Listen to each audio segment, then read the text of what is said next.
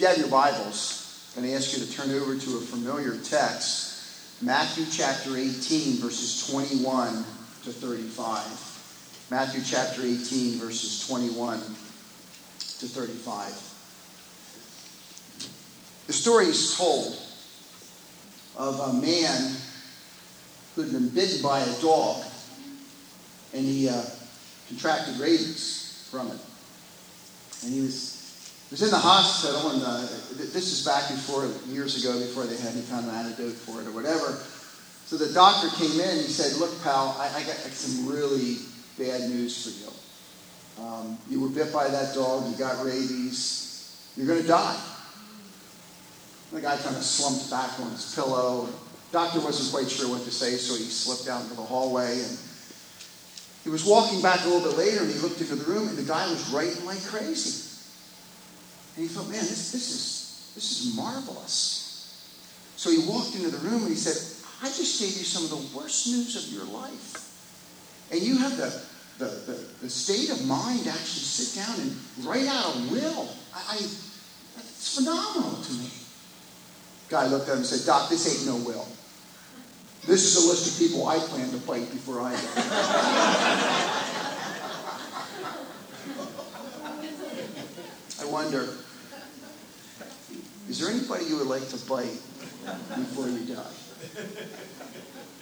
It's easy to have such a list, isn't it? C.S. Lewis said, "Forgiveness is a beautiful word in the abstract, but none of us like it up close." Isn't that true? I don't mind talking about forgiveness. But you start talking about forgiveness between my wife and I, man, that's too close. That's where the pain often comes.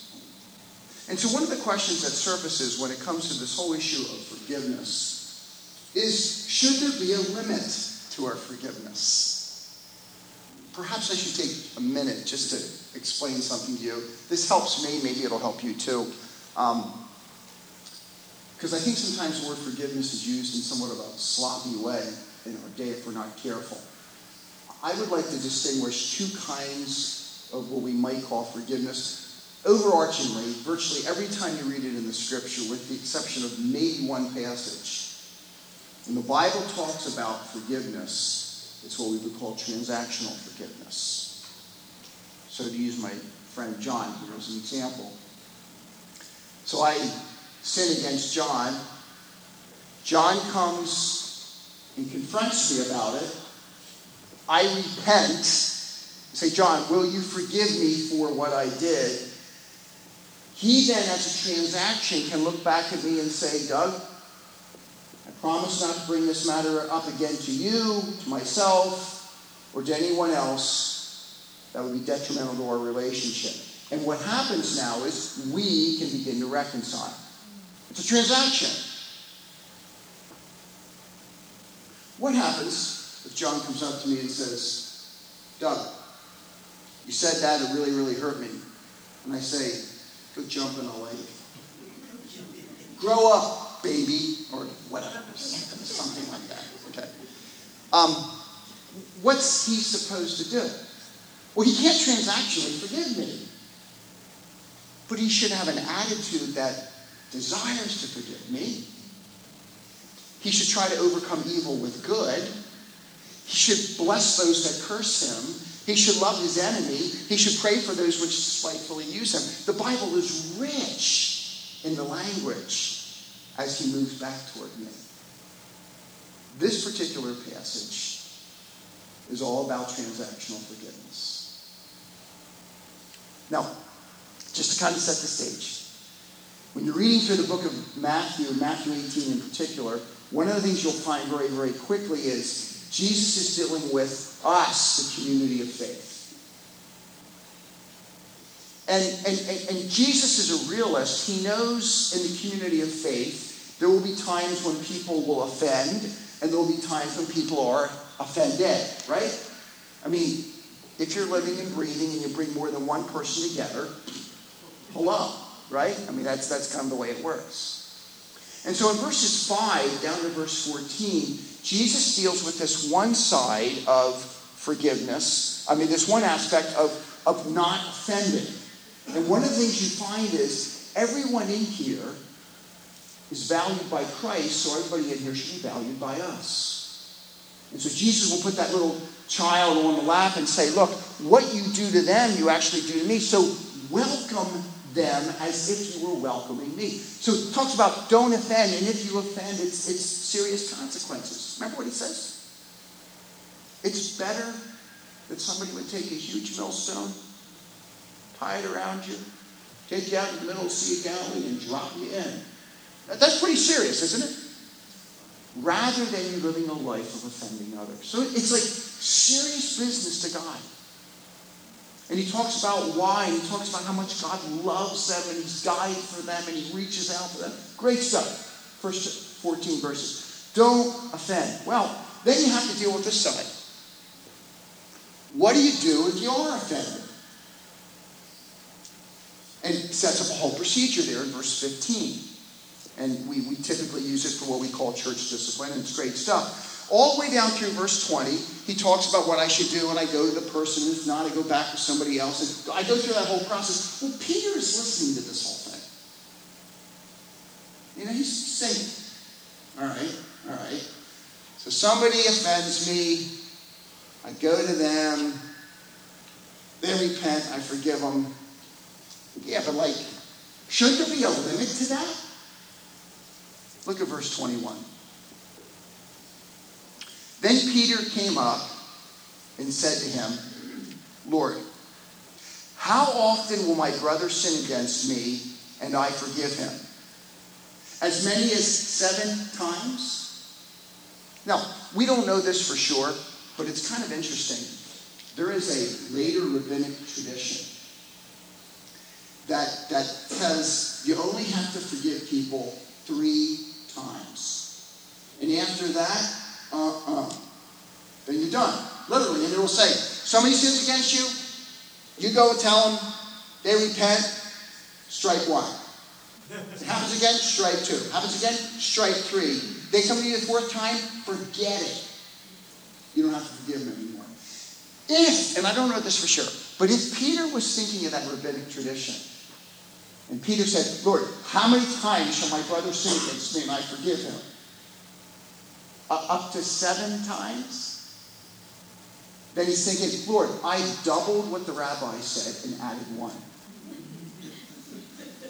And he's expecting that Jesus will look at him and say, Peter, you are my guy. Those rabbis do 3. You double and add 1. I'm so glad you're on the team. I think that's probably what Peter's expecting. That's not exactly what he gets. What does Jesus say in response? Jesus said to him, I do not say to you 7 times, but 70 times 7. So is Jesus suggesting you should have a pad of paper out and say 47, 48? Is that the point? Or is he saying there is no limit to our forgiveness? And then Jesus does here what he does so often in the scriptures. He tells a story. If Jesus tells you a story, you're in a heap of trouble. This is the way it works out, right? Hey, Peter, I'm going to talk to you about what the kingdom of God is like now. And Peter goes, okay, whatever. And he's listening along. Peter, there's this thing in the tail. Just hold on, it's coming. So Jesus tells this story, which if you've been around Christianity for any period of time, you've heard 1,000 times. It's a great story. Will you do me a favor? Remember that old Kellogg's commercial, Taste Again for the First Time? Will you try to act like you don't know what happens in this story? There's 3 scenes. We're going to kind of walk through them. And I want you to watch in particular for the elements that Jesus puts into the story which are not true to life. They're like way over the top and they shock us to death. Watch for the shock factor in this story. 3 scenes. The first scene is going to take place in the courtroom of a king. Listen to what the text says.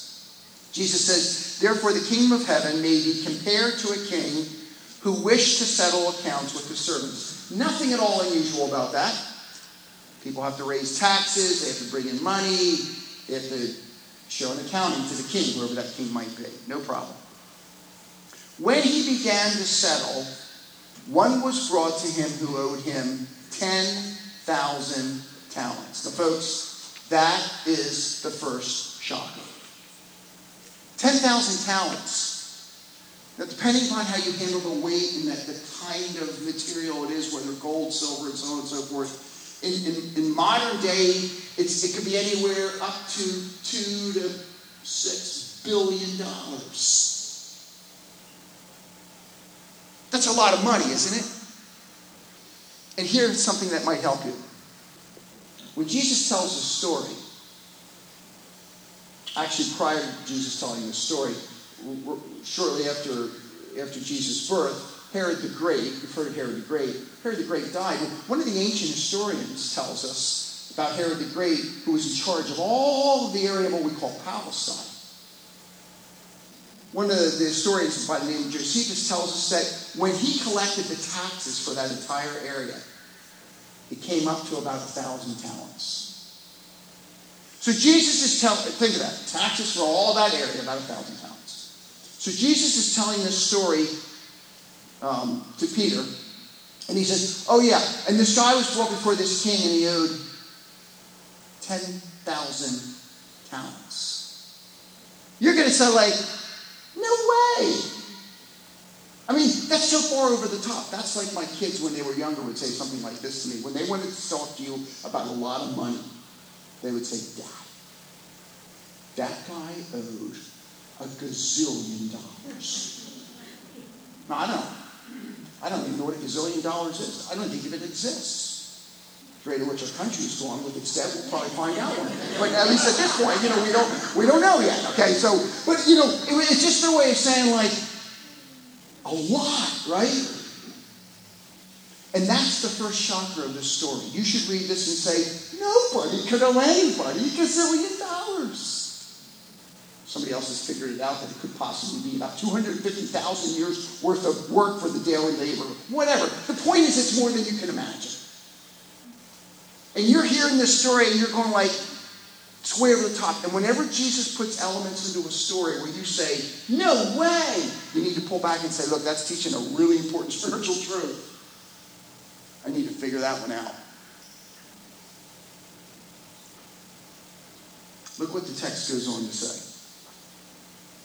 Verse 25.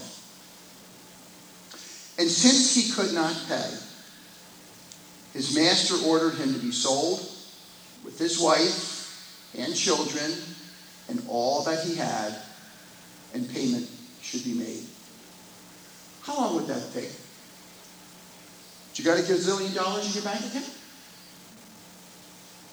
He could never pay it back. So the guy's panic-stricken.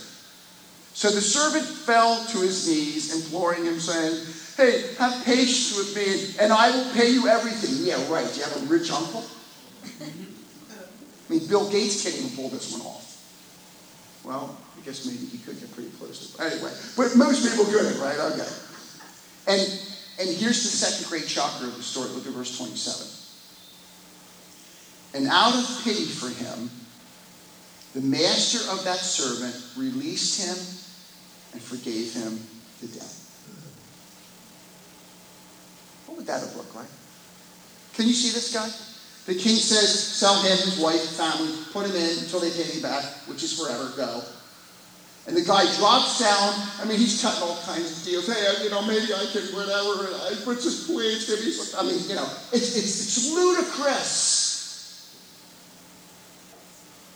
That king looks at that servant and he says, it's gone. What? Wait, what's gone?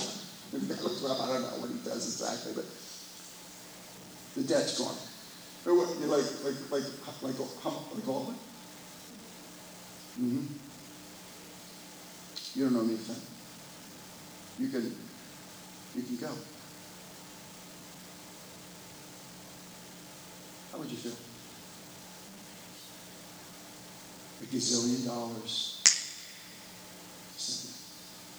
I don't know about you, but I would float. That room. Well, you know, I don't even touch the ground. I mean, I gotta find my wife. My kids saying, look, life has changed. Two great shockers that you would never have expected in this story. That anybody could owe that much and that somebody would actually forgive that much. Second scene.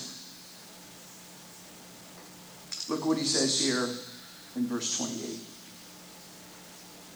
But when that same servant went out, he found one of his fellow servants who owed him 100 denarii. Now, 100 denarii is about a third of a year's salary for the normal worker.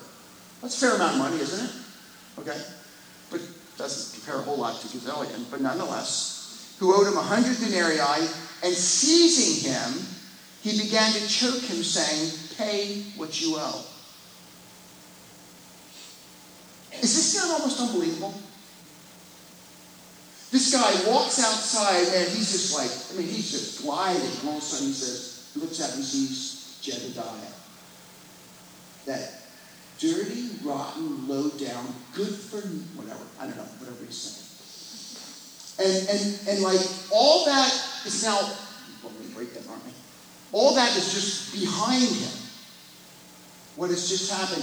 And he makes a beeline over that guy and he grabs him by the neck and he starts strangling him and saying, you pay me what you owe. And I want you to notice what the guy does. This is really fascinating. Look what happens. Verse 29. So his fellow servant fell down and pleaded with him, saying, have patience with me and I will pay you. Did you ever hear that one before? It's almost word for word what he said to the king when they were back in the courtroom. And here's what I'm expecting. The guy goes out, grabs Jedediah, and the guy drops down, and I'm waiting for a deja vu. I'm waiting for him to say, what in the world am I doing? Jedediah, would you get up? Do you know what just happened to you then? $1 gazillion, just like that. God. No, honestly, is that what you're looking for? It just makes all the sense in the world. How can it be anything else? And here's the third great shocker of this story. After the man makes this plea, verse 30, he refused and went and put him in prison until he should pay the debt. Now, and it may be that the guy could actually pay that one back. 100 denarii, it's perhaps possible. Third scene. When his fellow servants saw what had taken place, they were greatly distressed. And they went and they reported to their master all that had taken place. Then his master summoned him and said, you wicked servant, I forgave you all that debt because you pleaded with me. Should not you have had mercy on your fellow servant as I had mercy on you? And in anger, his master delivered him to the jailers until he should pay all the debt. That's a tragedy, folks. Man, I thought I was reading a comedy. And after that first scene, man, I'm saying, this is a great story. And then this guy goes out and does this unbelievable thing. After this unbelievable act. And he comes back in before the master, and the master condemns him to be tortured. It's terrible. And Jesus is ready for the punchline. Gives the story, and now he's going to give the significance. Verse 35. So also my heavenly Father will do to every one of you if you do not forgive your brother from your hearts. That wasn't exactly what Peter was looking for when he asked his first question. He was looking for a pat on the back. Like, oh, Peter, you're my guy. This is a very serious matter, Jesus says. Let me talk to you about it. Now, I have a question for you. You read Jesus' response, you have to wrestle a little bit like, what exactly is going on here? Does it make you feel a little bit uneasy? In other words, when you make a spiritual application, are we suggesting that when somebody comes to faith in Christ and they're a true child of God, and if they don't quite forgive enough, at some point God says, fine, then you're out. You're condemned all over again. Is that what the text is saying? There are some people that would actually teach something like that. I think it just goes against the teaching of Scripture. Others will say, well, this is a different kind of forgiveness. This is not judicial forgiveness, where you're condemned before God. And it's not about whether you're justified or not. It's about parental forgiveness. You're already in the family, and this is just God disciplining his people when they don't live the way they should live. But that's a real hard read of the text, too, to be perfectly honest with you. It's a really hard read of the text. Can I tell you what I think is happening? It's a form of what we might call dramatic irony.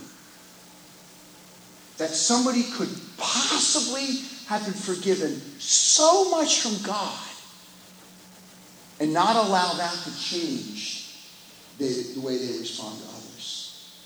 So that not forgiving somebody else is the evidence that somebody has never known God to start with. And you say, think about it. Aren't you sucking that out of your thumb a little bit? Kind of like reading your own theology in? Let me tell you why I say it. This particular passage is mentioned one other time. This idea is mentioned one other time in Matthew's Gospel. Back in Matthew chapter 6, in what we call the Lord's Prayer.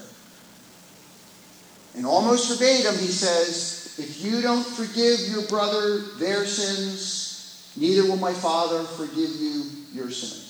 You know the passage?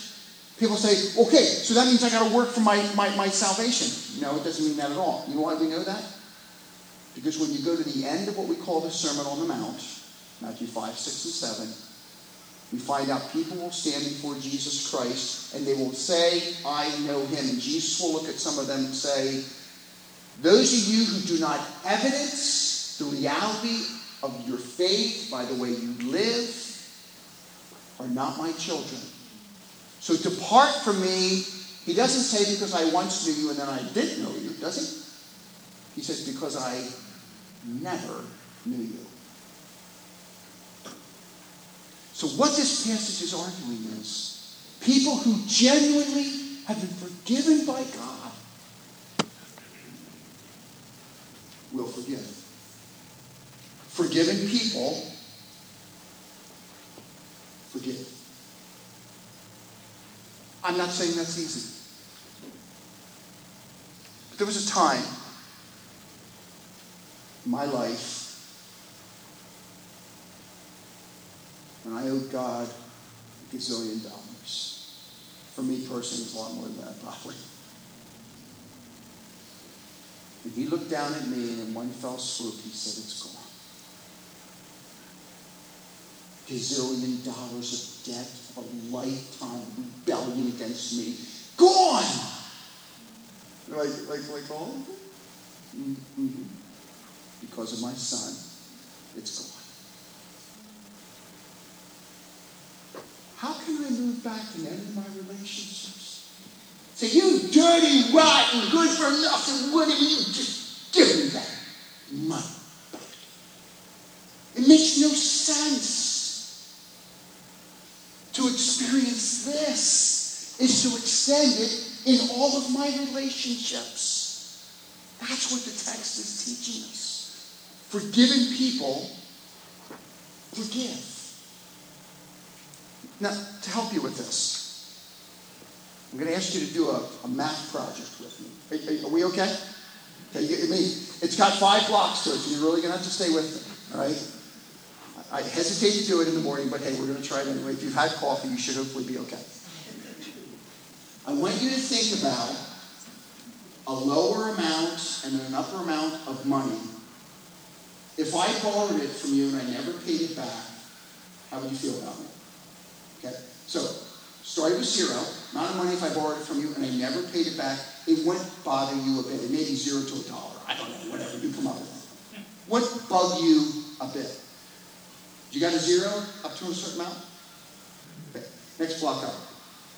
Amount of money if I borrowed it from you and I never paid it back. It would annoy you a little bit. So, when you saw me walking down the road, you must think, when you saw me, first thing you may think when you see me is, and then you kind of walk. Amount of money, if I borrow it from, anyway, do you have a lower and an upper amount? Are you tracking with me? Okay. Next block up. Amount of money if I borrow it from you and I never pay it back. It would keep you awake at night. You would wake up at 3 o'clock in the morning and you would think binary. Lower and upper amount. You got it? You okay? Wouldn't bug you a bit. Little irritation. Now I'm waking you up at night. Lower and upper amount. Amount of money if I borrowed from you and I never paid it back. It would impact your financial situation significantly. Lower and upper amount. We okay? Just one more. Okay? Amount of money if I borrowed it from you and I never paid it back. It would virtually sink your ship financially. So whatever it is, ad infinitum. Now I want you to think about this. I want you to take what you make in a year. I know, I'm working those math numbers, you got to do it. For the accountants in the room. I want you to take what you make in a year, and I want you to divide it by 3. You got a figure? If I borrowed that much money from you and I never paid it back, would that just be a minor? Would that not bug you at all? Would it be here? Wake you up at night? I don't know about you. But if you owed me a third of what I make in a year, I'm way up here. And this is what I think is really important. And I want you to forget this. You know what I love about this passage? Jesus says 100 denarii, which is a third of a year's salary, is a lot of money. Jesus never minimizes the sin that one person commits against another. That's the beauty of this text. 100 denarii is a third of a year's salary. That's a lot of money. You know what he does in this passage? He does something far better. Without ever minimizing the 100 denarii, he says, I want you to get a scale out. I want you to throw that 100 denarii, third of your salary on one end. What happens to the scale? I guess, right? Now what I want you to do is I want you to take $1 gazillion and stick it on the other side. Right? Off the charts. Without minimizing the way people hurt us, because the Bible does not do that. Jesus doesn't say, no big deal. It's a third of your salary. He does something much better. He says, think how much I've forgiven you. $1 gazillion gone. That's why people are in hell forever, because I could never pay it. And in one fell swoop, because of his blessed Son, I'm forgiven. How can I walk into any relationship and not forgive? Now, folks, I know it hurts, and I know it's also often a painful process. I get all that. I understand that. I'm a realist. But I would say this. For those who truly know God, the Spirit of God will work in their heart, and this will become a reality by His grace. Because forgiven people forgive. Can I read something to you? Kind of close out our time. This is a summary of Corrie ten Boom. Maybe you've read her book. It's a great book, and this is a quick summary from Enrique, and I just want to read it to you.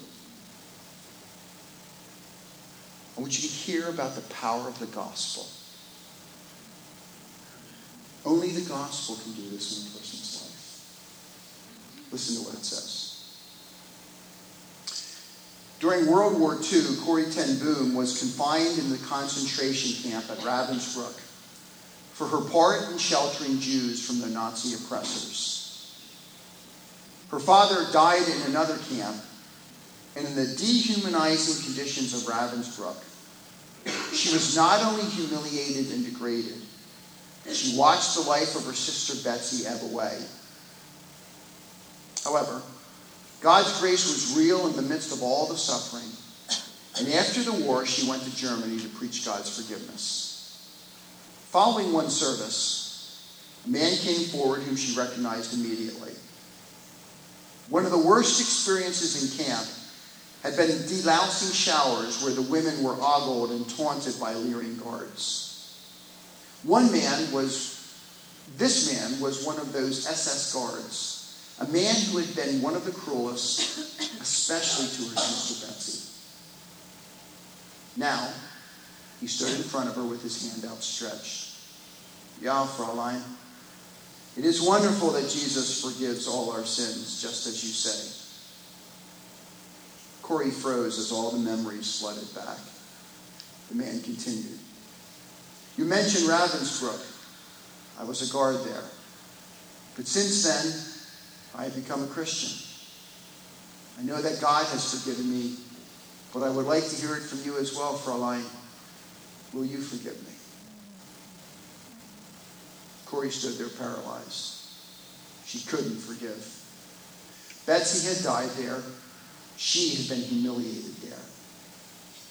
And yet at the same time, she was ashamed that she could preach about forgiveness, but couldn't or wouldn't forgive. Inwardly, she cried, Lord, forgive me, but I can't forgive. As she prayed, though, she felt not only forgiven, but set free. The glacier of hate melted within, and her hand unfroze. As she reached out her hand and spoke of forgiveness, she felt another burden of the past fall away. There is no other explanation for that but the gospel. None. It's not about ultimately feeling better and all that. It's being overwhelmed with grace and forgiveness of $1 gazillion and much more. And forgive. People that refuse to forgive either give evidence that they've never experienced God's forgiveness, or they've forgotten how much God has forgiven them.